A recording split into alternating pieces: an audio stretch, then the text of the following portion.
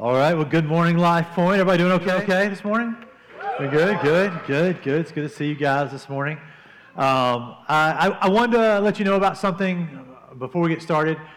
We try to, at different times, we try to highlight life groups that are happening that you can get involved in. If you don't know about life groups, for us, life groups are our small group type ministry. It's where you get to really build some deeper relationships. You get to sometimes have deeper studies and ask questions. You kind of build friends and accountability partners, and so it's a really good place to see like the depth of everything grow. We would love for you to get involved, and we completely understand that sometimes we're not the greatest at figuring out how to do that well. But one of the things we're doing is we're trying to highlight new groups that are happening. Make sure there's some folks that are going to be in the next step area, which is right out those doors across the hall, so that you can go talk to if you're potentially interested in a group that is starting up. So that being said, there's a new group starting up. It is going to be meeting at Tuesdays at 5 p.m. So the ladies' study starts November the 8th, okay? And Anna Grace or Lindsay, maybe Tammy even, are all going to be over there after the gathering to talk to you about it. It's on a study called Breathe. It's just dealing with how, for you ladies, life sometimes can get really chaotic or busy, and how we maintain our relationship with God and the calmness, and how we actually breathe in everyday life. And so I just want to encourage you, if you're like, man, that's something I need, that's something I want to get involved in, then you can go meet those folks, get connected, get involved in that study. So we'd love for you to do that. This morning, I get to continue in our series in David that we've been doing. We've been talking about David and different kind of things. We've been looking at his history in the past, and it's interesting what you can learn from history. My wife actually let me tag along with her last night, and she gives these spirit tours downtown that has all this different history and stories, and it's all very fun. But I got to tell a story last night, which I loved. I'm always trying to do things to check them off like a bucket list. I don't even really have a bucket list. It's just an imaginary thing. I hear somebody, and I'm like, I'd like to do that, and then it's like on my bucket list. And so I got to tell one of these stories on this walk, and it was actually the very first murder that ever happened in Albertville. So I thought that was interesting to me. I thought I'd give you the quick, Cliff Note versions of that. But there was a guy named James Miller. He married a lady named Martha Albert. I'm going to mess this up at some point. Audrey's going to be like, you messed up. But James is the one who named Albertville because he loved Martha Albert so much. Isn't that so sweet? Oh, so sweet. Named Albertville. But they get married. He actually goes off to war, dies in the war, but they have a daughter. Daughter has two sons. And the oldest son's name was Albert, and the younger son named Willie.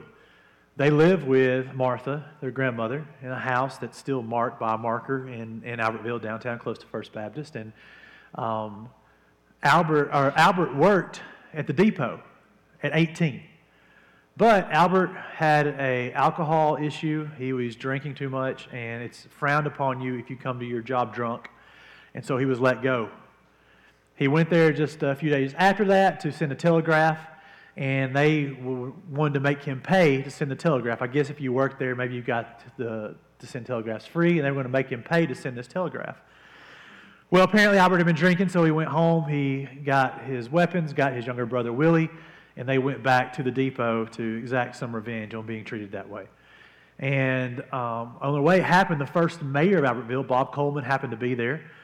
And as Albert approaches the window to shoot at a guy named W.D. Clark, to shoot at him through the window, Bob yells for him to duck. He ducks, and the first shot goes through W.D. Clark's hat.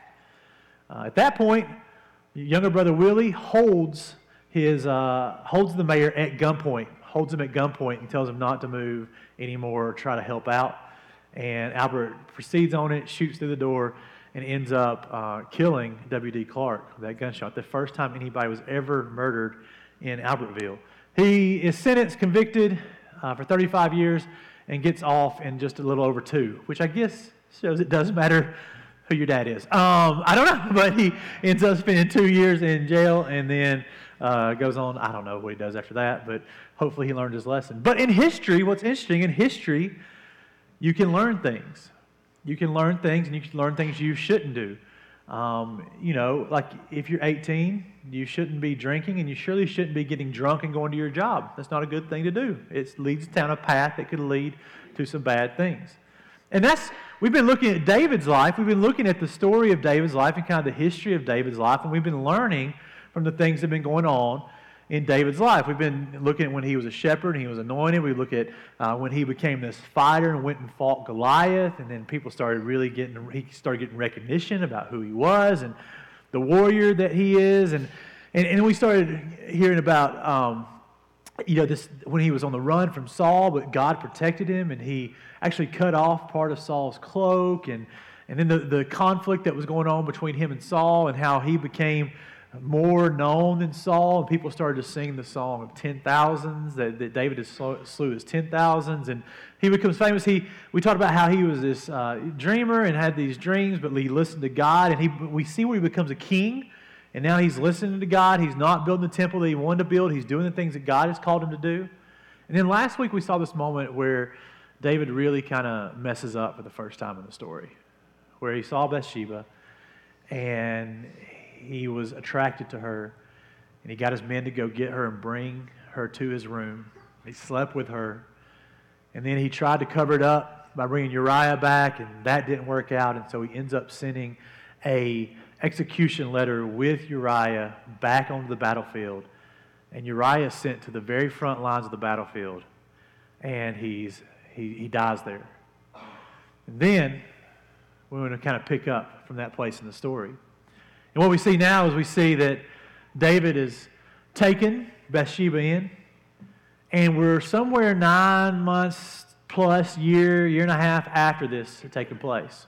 And I think what's interesting in this moment too, when this takes place, it's not, I always thought it was like young man David, like making these kind of mistakes. But this is a real eye-opener for me. David was 45 when the stuff with Bathsheba happens. I mean, he was making mistakes on up into his adulthood. And so, as far as we can know, though, at this point, we're not even told if Bathsheba knows that David killed Uriah. For most everybody that knows anything about anything other than his captain who got this letter, it looks like now David has taken this poor widow in, whose husband died on the battlefield, and taken him into the royal family. And now he's supporting her and supporting this child that's coming. And so there's almost this look of like David has now done something admirable by taking in Uriah's family. And from all we can tell, everything's fine. He's leading one of the greatest kingdoms in the world. He's king. Everybody's still singing his praises. Everybody looks at him and still thinks this is an amazing leader we've got. And nobody really knows about what's going on. And we've all been there, like, right, when we're just feeling like, man, everything's going good in life, and we, the calendars are lining up, and all our stuff's going well, the things that we're putting our efforts to are succeeding. And I think Dave was just kind of probably feeling that mode. And I thought, man, it'd be really cool to have a song to help kind of figure out the feel, just kind of the vibe of where David was at. So I asked these guys to help me out with that. So they're gonna kind of maybe give you the vibe for a second.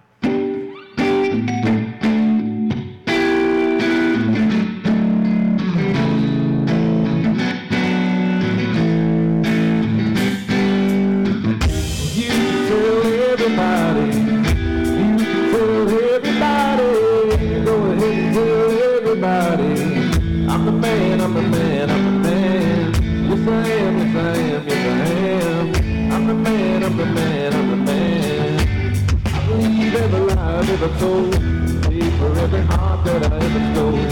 I played my cards and I didn't go. Well, it ain't that hard when you got sold. Somewhere I heard life is a test. I've been through the worst, but I still did my best. God made my mold different from the rest. He broke that mold, so I know I'm blessed. Stand up now and face the sun. Won't hide my trail and turn and run. It's time to do what must be done. Be a king when kingdom come. You can tell everybody. You can tell everybody. Go ahead and tell everybody. I'm a man, I'm a man, I'm a man. Yes I am, yes I am, yes I am. I'm a man, I'm a man, I'm a man. Got all the answers. I'll be the teacher, you can be the lesson. I'll be the preacher, you be the confession. I'll be the quick relief to all your stresses. It's a thin line between love and hate. Is you really real or is you really fake? I'm a soldier standing on my feet. No surrender and I won't retreat.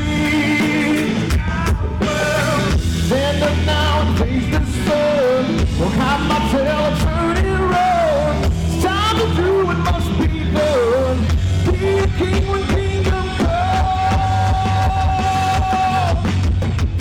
You tell everybody.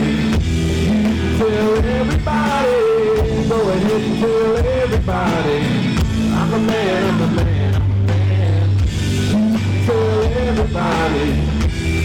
Tell everybody, go ahead and tell everybody. I'm a man, I'm a man, I'm a man.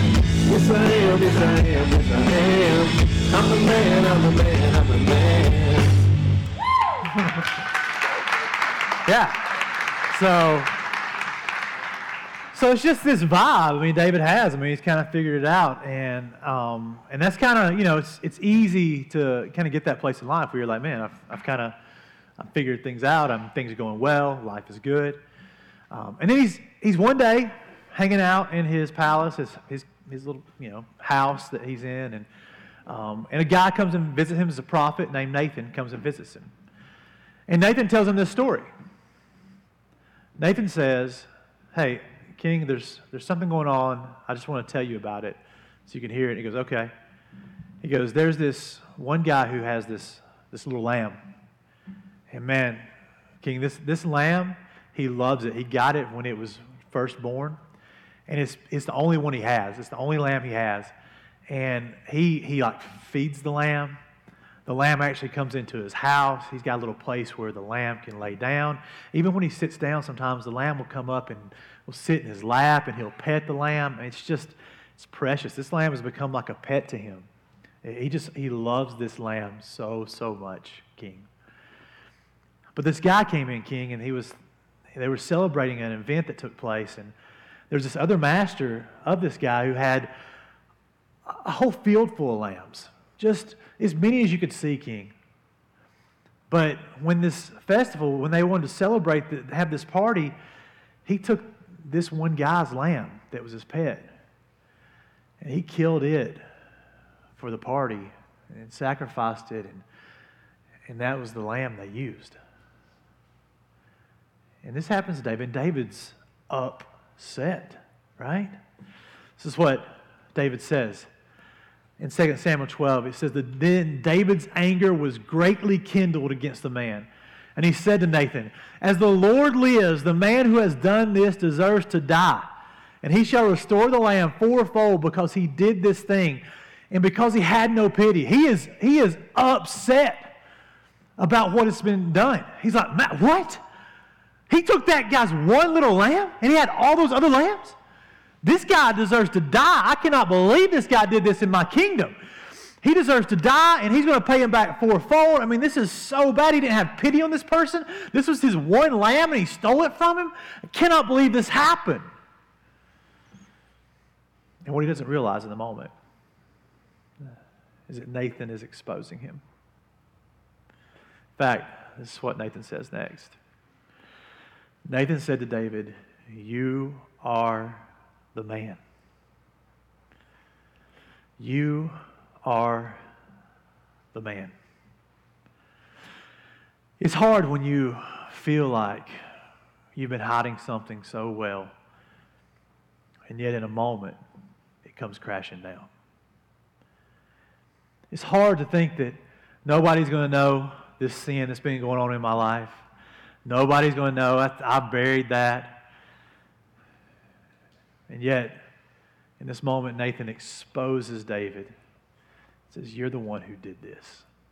You took Uriah's one precious wife. You took her for yourself. You're the man, David."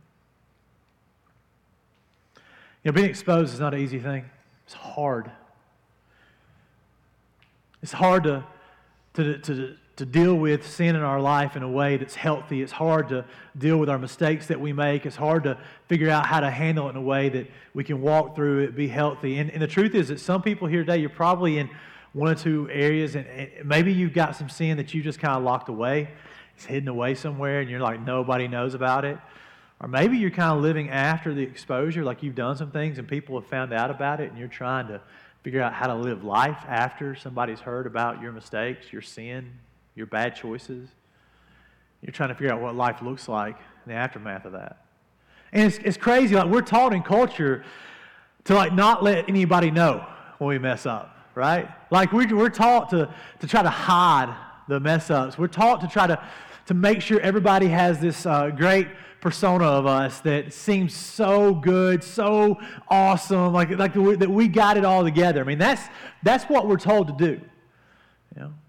In fact, there's been times, I don't know if you've ever had this experience, we do it all kind of little things. Like, it's crazy how we'll do it in little things, right? We'll have something happen, like somebody will call us, or I don't know if you ever got this text. Like, this is a text that like makes my gut drop, okay? When I get a text and it's like, hey, where you at? And then you're like, immediately, I forgot something, I forgot something, I forgot something, I forgot something, I forgot something. And then it hits, and you're like, oh gosh, I had this meeting I didn't put in my calendar, I'm supposed to be there in like 10 minutes, or I had this practice my kid's supposed to be at, I'm not there, or whatever. And then we'll immediately, I don't know if you, but many of us, and myself included, immediately go like, oh man, it's just been so busy, I'm just running a little late, I'll be there like right in a minute, you know? Like, we just like give this half cover up truth, like, you know, just trying to smooth it over. Or we mess up and we do something like wrong, and maybe our husband or our wife's like, hey, did you forget to turn that light off? And you're like, oh, no, I was coming right back, you know, I just wasn't going to be gone long, so I just, you know, decided to leave it on, you know, just leaving that one on today. Yeah. It's like we can't, we're scared to be really exposed, you know. And it's on the small things, but it's on the grand scheme of things too. In fact, we're dealing with this idea where David's struggling to be transparent in this moment, and it's kind of hit with it. You know, transparency is what we need. To be able to live a life transparent is where we need to be. And the fact that we so many times don't live transparent lives is one of the reasons we find ourselves in so many sticky situations. You know, to be like completely honest, one of the tensions I deal with and still deal with on the regular, have dealt with, is this tension that, man, when there's opportunity to do something in the community or be involved in something or a business or an opportunity or a team or, you know, whatever, or some nonprofit to be able to get involved in, there's this pull for me to get involved. And I can sell it. Like, I'm the greatest spinner there is. Like, I can spin it of like, hey, Q's just doing something really great. He's helping people, yada, yada. But the internal is honestly, there's a lot of sometimes struggle inside that's like, man, if I do something and it's successful, then people will think I'm really cool. People will think more of me. The more I do, the more people will think of me. And I'll sell it, man. It's easy to sell that as like, I'm just trying to help people, just trying to be this great person and serve the community. But the internal little voice is like, oh, Q, they might like you more. And it's real easy in those moments to step away from the things I know I should be doing, right?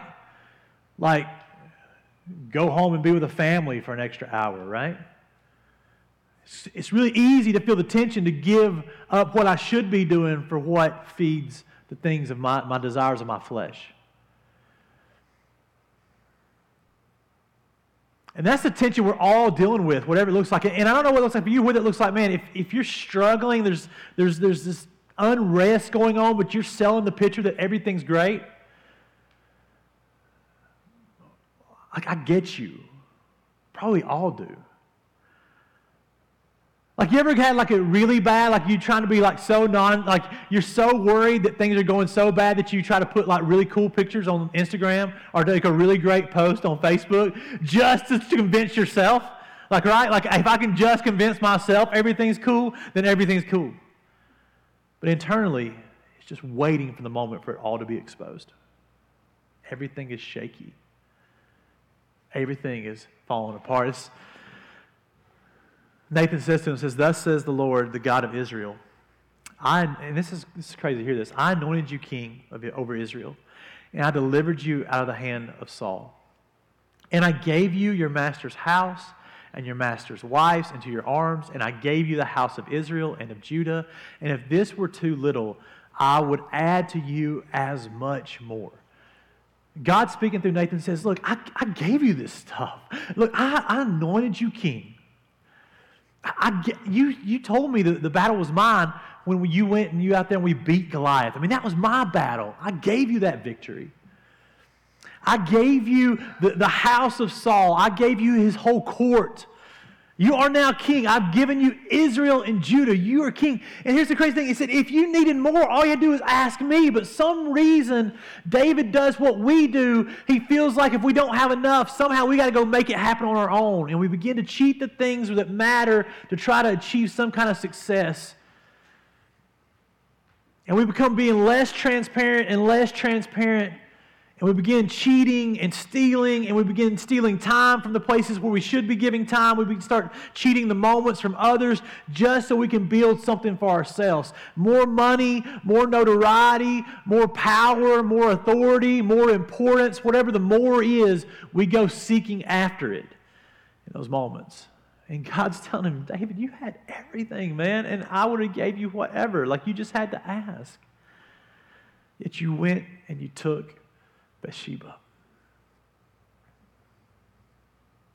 And that's like us. Man, we don't sit and think about all that God's given us, all the gifts that he's given us, the moments, the people. We feel like we've got to go make it happen. We've got to find one more thing. We're never satisfied, and we can't be transparent. We just got to be hungry for the next thing. Look what happens here. It says, why have you, this is 2 Samuel, this is God saying, it says, why have you despised the word of the Lord to do what is evil in his sight? And I want to stop there a second and just say, this is really, really strong language. I don't want this to be lost on us this morning. Why have you despised the word of the Lord to do what is evil in his sight? You know, God in this moment, I don't think David thought this was what was happening in this moment. I don't think we think this is what was happening. When we sin against God and when we choose to go the other direction which God would ask us to go, I don't think we're intentionally feeling like we despise God. And I don't think David was doing that either. I don't think when David makes this decision, he's like, you know what, God, you're horrible. I despise you. I don't want anything of you. I just want Bathsheba. This is not the narrative we get given in the Bible. But what happens in the moment on God's end, you have to see it from God's perspective. In the moment when David chooses to go out to Bathsheba, God's saying, look at all the stuff I gave you, the life I wanted you to live. Do you despise me, David? Do you despise the plans I had for you? Do you despise the words I had for you? Do you despise it? And this is why we need to hear this, because when we make those choices to do our own thing outside of God's will, man, God feels that in this way that we don't trust him as much as we trust ourselves. It's like I'm despising the plans you have, God, and I'm going to go my own path. The language is strong. It says, you have struck down Uriah the Hittite with a sword and have taken his wife to be your wife and have killed him with the sword of the Ammonites. And he says this, now therefore the sword shall never depart from your house. And it doesn't.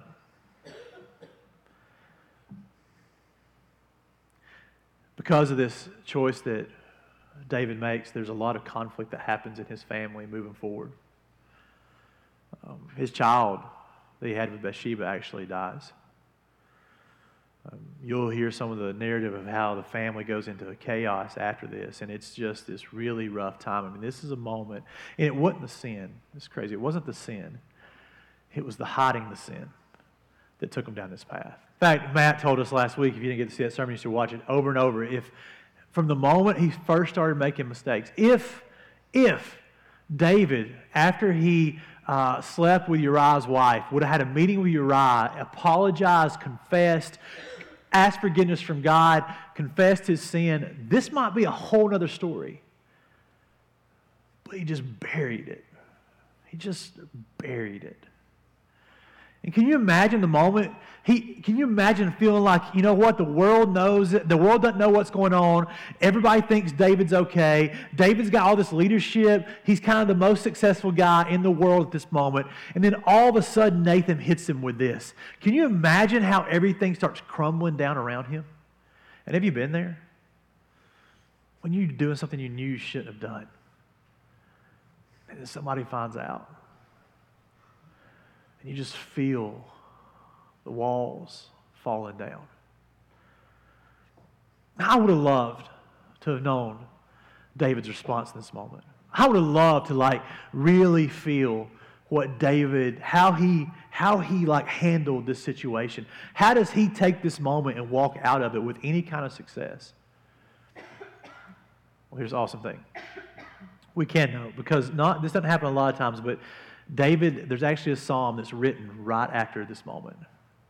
There's a psalm that's written about his what he experienced after he was exposed by Nathan. Now, I want to share you part of that psalm. It's Psalm 51, but I want to kind of ask you to do something, all right?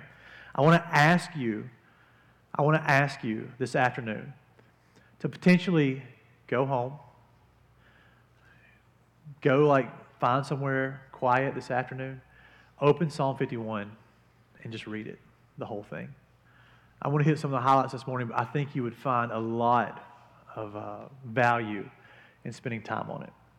All right, let's look at here at the beginning. And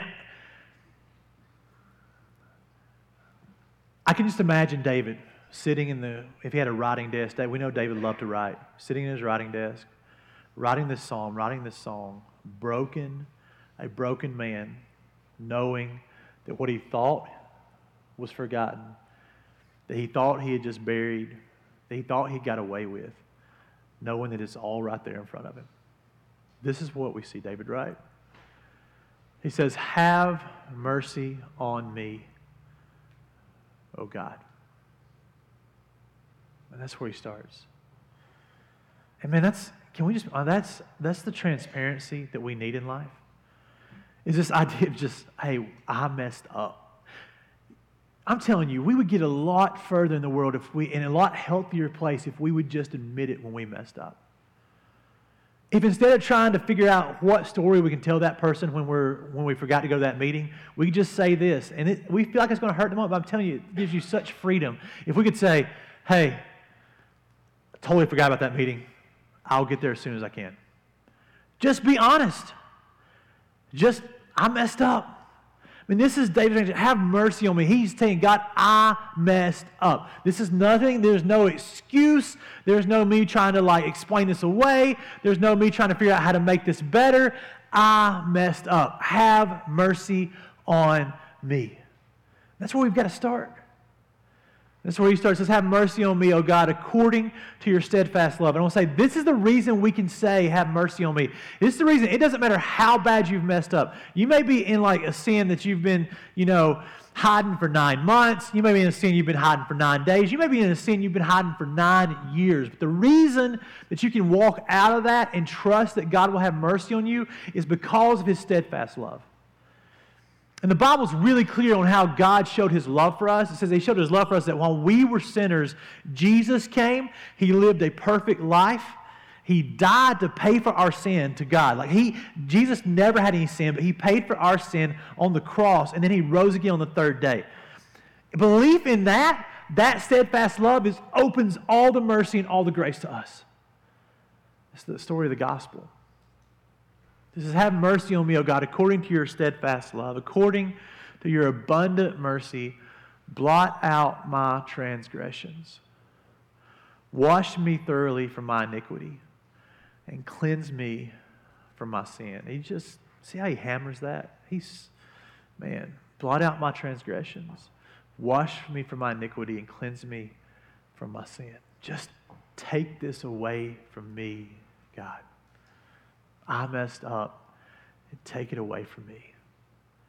Man, I think if we can have that type attitude when we mess up, instead of trying to safeguard our image, but if we can have this type attitude, then we make it through these moments a lot better. It says in 51:6, says, "Behold, you delight in truth in the inward being, and you teach wisdom in the secret heart." I thought this is really important for us to understand that God delights in truth. That's huge. Like, God wants you to be transparent. He wants you to say and be who you are. The truth, being who God has called you to be, that truth is what you're supposed to do. You're supposed to, look, this doesn't mean like you can just say mean things to people like, "Oh, I really hate them today." So I'm like, "Oh, I hate you." That's not that kind of truth, all right? What I'm saying is delighting in the truth and not trying to hide the things to try to put up some image of ourselves. We delight in the truth. We delight in the truth of who God is. We delight in the truth of who we are in God. We delight in the truth, man. If we're like struggling, we can talk about our struggles. If we've messed up, we can say, "I'm sorry," and talk about how we've messed up. There's this transparency that is so indicative in this. I love it. This transparency to be truthful in the inward being, to not be fake, to not put on a show, to not feel like you got to live through some Instagram account or some Facebook account, but to be truthful and honest. This is what God delights in. And he's noticing this in the moment. And this is why it breaks him so much, because he just spent this 9 months not being truthful. He spent 9 months being deceptive. And he knows this broke God's heart. And that's why he's writing this in the psalm. He understands that God delights in truth. And then in Psalm 51, 10, 11, it says this, and this is, I can just imagine David just crying his eyes out when he says this. It's so powerful. It says, "Create in me a clean heart, O God, and renew a right spirit within me." I want you to see this, because I don't want you to leave here feeling beat up because you got some kind of sin in your life and that you don't know how to deal with. David gives the answer right here. He trusts God to create in him a clean heart. He trusts God to renew a right spirit within him. It says, "Cast not me away from your presence and take not your Holy Spirit from me." He realizes the key to getting back to the place he needs to be with God is to be with God. The key to getting back to where he needs to be with God is to just be with God, to be in God's presence. In God's presence, he can trust him to create a clean heart in him. I think, man, sometimes we feel like if we mess up, we got to work so hard to try to figure out how to be not messed up anymore. But you can't clean your own heart up. God cleans up. When you spend time with God, you begin to then allow God to clean you up, and you begin to be who God's called you to be. And then renew the right spirit within me, to have the right passion for the right things. Man, to be passionate about the right things again. You ever just find yourself like, like, here's the thing. If you're in here, and some of you may be, and some of you may not, but the ones of you who are in here who are believers and who've been following Jesus for any length of time, we know the things we're supposed to be passionate about, right? We know. Like, we just know. Like, we should be passionate about people who need love, like to show them love. Like, that's a really simple thing. Jesus made that really clear in the Gospels. We should be really passionate about that. We should be really passionate about loving God. That should be something we should be really passionate about. All right? But then there's all these other things that come in. They're cultural, like whatever, right? Some of them are through age, For my age group, you have to be really passionate about Nirvana. Nirvana music. I was born in that age group where you had to be passionate about Nirvana. Most of you have to be passionate about Alabama or Auburn. That's just, you're in the South. That's like, geographical, right? You got to be passionate about that. It was like, why are you wearing Oregon? I lived in Oregon for 4 years. I got a little pass, okay? This isn't me just jumping on a bandwagon, okay? Like, culture will tell us these things we need to be passionate about.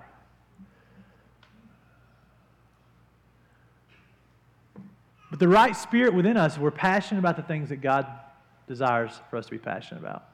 We're passionate about the things that God's passionate about. And when we're in that place, when we're really passionate about the things God's passionate about, then the thing that David does with Bathsheba doesn't happen. Because it's very clear God's not any way passionate about him taking some other guy's wife and then ended up murdering that guy. That was a passion. That was a worldly passion that David gave into, and nothing of God. And so we have to be with God in His presence. And when we're with God in His presence, we begin to have a clean heart and we begin to pursue the things that God pursues. Now, that's a lot. And again, you're in here and you may be in one or two spots. You may be like, Q, you know what? I've got some sin I ain't told nobody about. I don't really want to talk about. Like, I'm afraid now that I'm walking out here and like some Nathan's going to come up to me and be like, hey, let me tell you a story. Like, if anybody comes up to you and says, hey, let me tell you a story today, you're all going to be a little freaked out, right? I get it, all right? Or you're like, maybe you're just beat up and like, I've walked through this sin, Q. I've like had to be exposed. I've been down at the bottom. Like, you could be, or maybe you're like, you know what? I'm not there. I'm kind of doing good. I don't know where you're at.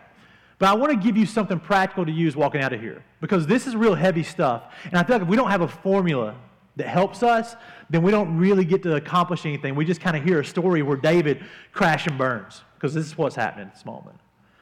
And the truth is, all of us will go through moments where we have a real opportunity to crash and burn. I want to give you a formula that I think helps you in the everyday. All right, it's 3 things, all right? And I think if you can plug these 3 things in like a formula, then I think you find yourself in a place where you don't fall into the trap that David's in. And if you find yourself there, you can help get yourself out of it. You can begin to walk through it, all right? So, first one's this. Know your Nathan. Let me tell you, you need a Nathan in your life.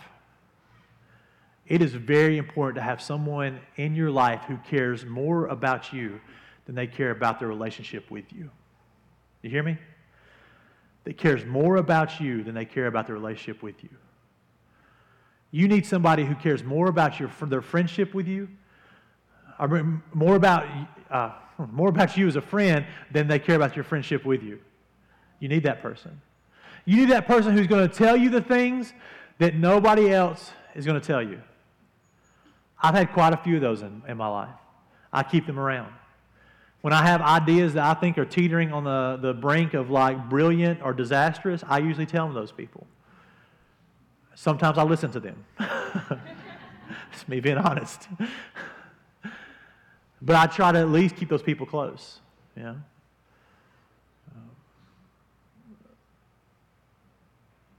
Matt has heard more ideas that I will never do than I'll ever do.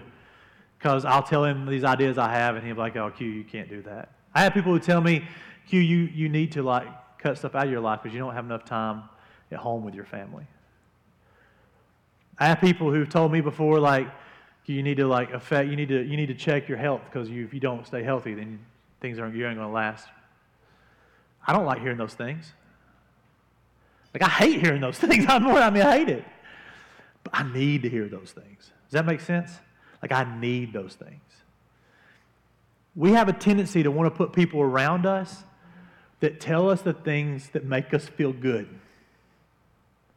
We have a tendency to put people around us that tell us the things that we want to hear, that agree with how we think politically and how we think spiritually and how we think about life and what kind of music we like. And we want those people around us and just keep telling us the same thing. It is important to have someone who will tell you what you need to hear, not just what you want to hear. If you don't have a Nathan, you want the first step of a formula, man, know your Nathan. Find a Nathan. Secondly, embrace transparency. Begin to try to figure out how to live more transparent. I don't know what that doesn't mean, like starting like a TikTok where you give us every aspect of your life. I mean, that's not what I'm talking about, all right? Like, hey, this is me at 5 a.m. I don't know nobody wants to see that, all right? No offense to any of you TikTokers that are doing that. Go right ahead. But transparency is being in life and saying things, embracing your mistakes, and being real about them. It's not feeling like you have to cover up all the mistakes you make. It's not feeling like you have to hide the idea you have, but it's being okay to be honest and not be successful. We're so scared when we feel like our honesty is going to make us unsuccessful. But transparency is okay with that. Our honesty may make us not be the greatest person in the world, but at least it frees us up. And if David in the moment could have told somebody or could have been honest after his first mistake or his first thought or the first walk he had on that balcony, then things could have been really different for him. But he kept just keeping it inside until he went too far in his sin. Embrace transparency. Be genuine and be real. And then lastly, I'd say this, run from sin. Remember, God says after this happens that you despised me. You despised my word. We want to run from the sin that would separate us from God. And what happens is when you run from sin, when you turn the opposite direction of the sin when it presents itself in your life, what you automatically do is you find yourself close and in the presence of God. And that can be life-changing. We want to be with God. In those moments when we are with Him, and that's when He is giving us a clean heart, that's when He's renewing our spirit. So you've got to find moments. You've got to find moments to run from sin and open up doorways to spend time with God. You've got to find those. If we do these three things, if you know you're Nathan, if you embrace transparency, and you run away from sin, then we have at least a theory, or at least not theory, what did I say? What? Formula. Thank you. Thanks, Dad. It's my dad. He's awesome. He's had my back since like 1980. Good job, Dad. Know your Nathan, embrace transparency. You have a formula for how to get through some of these hard times. All right? Now, here's the truth. This morning, you may be here, and look, we had people this morning in the first gathering who've been dealing with sin that's in the back of their head, and it's like a record, and it's eating their lunch all the time. If that's going on and you need to pray, we're going to sing a song in a minute. We'll have people who pray with you. But you may need to even take it a step further. You may need to find somebody to talk that through with and become honest and transparent with. You may need to find a Nathan. If you're here and you feel so beat down because you feel like your past mistakes now have like dictated your whole life, man, if you want to come pray, I'd love to pray with you, because I believe that as you get closer and closer to God, He will renew your spirit and He will give you a clean heart. Doesn't mean you're going to have to deal with some hard stuff because of your decisions. But you can have God clean your heart, give you the clean heart and renew your spirit, get you passionate about the things that God's passionate about again. We can experience that. Those are things God can do for us. So I'm going to pray, and then we're going to sing a song, and it's crazy. We kind of, we jokingly did the song "The Man" by Aloe Blacc, how this feeling of, I'm the man, look at what I've accomplished, what successful I am. We want to end this morning with a song called Underdressed, because this is the true place we stand. When we come before God, we will never be good enough. It doesn't matter how much you've sinned or how little you've sinned. We all come to God underdressed. We all come not good enough. But God takes our brokenness and brings us close to Him. And that's one of the most beautiful things, that through Jesus, God redeems us back in a relationship with Him. And if you don't have that, then you can have that through Christ. You just have to believe. Believe that Jesus came, that He died, He lived perfectly, died for our sins, rose again. And if you believe in that amazing miracle, then the Bible's really clear that God redeems us back to Himself and gives us a relationship with God again. And so as we worship, whatever you need to do in prayer, I just encourage you to do it. Let me pray for us. God, I pray specifically, God, for someone who, or multiple people who may be just, they've got a sin that's been locked down, hidden. Maybe it's been just a few months or a few years, but it is eating their lunch. It is in the back of their head, and it plays like a record that will never stop. God, it convinces them that they're fake and that they're never going to amount to anything, God, and at any moment it's going to tear them down, God. I don't know like how they get through that, but I know the first step is just allowing you, God, to have it, to confess it, to seek you, seek forgiveness for it, God, to not try to hide it, but God, to trust your redemption. So God, for whoever is dealing with that this morning, I'm praying for them. God, for whoever's in here who just feels like they have lost their value with you because of their past sins, God, I pray you let them understand how much you love them this morning. They would know that they are dearly loved by you, that through Christ you showed your love for them. And God, they would feel that love. God, they would know that love. And God, if someone doesn't know you through Jesus, then this morning I pray that your Holy Spirit would draw them close to you. I pray this in Jesus' name. Amen.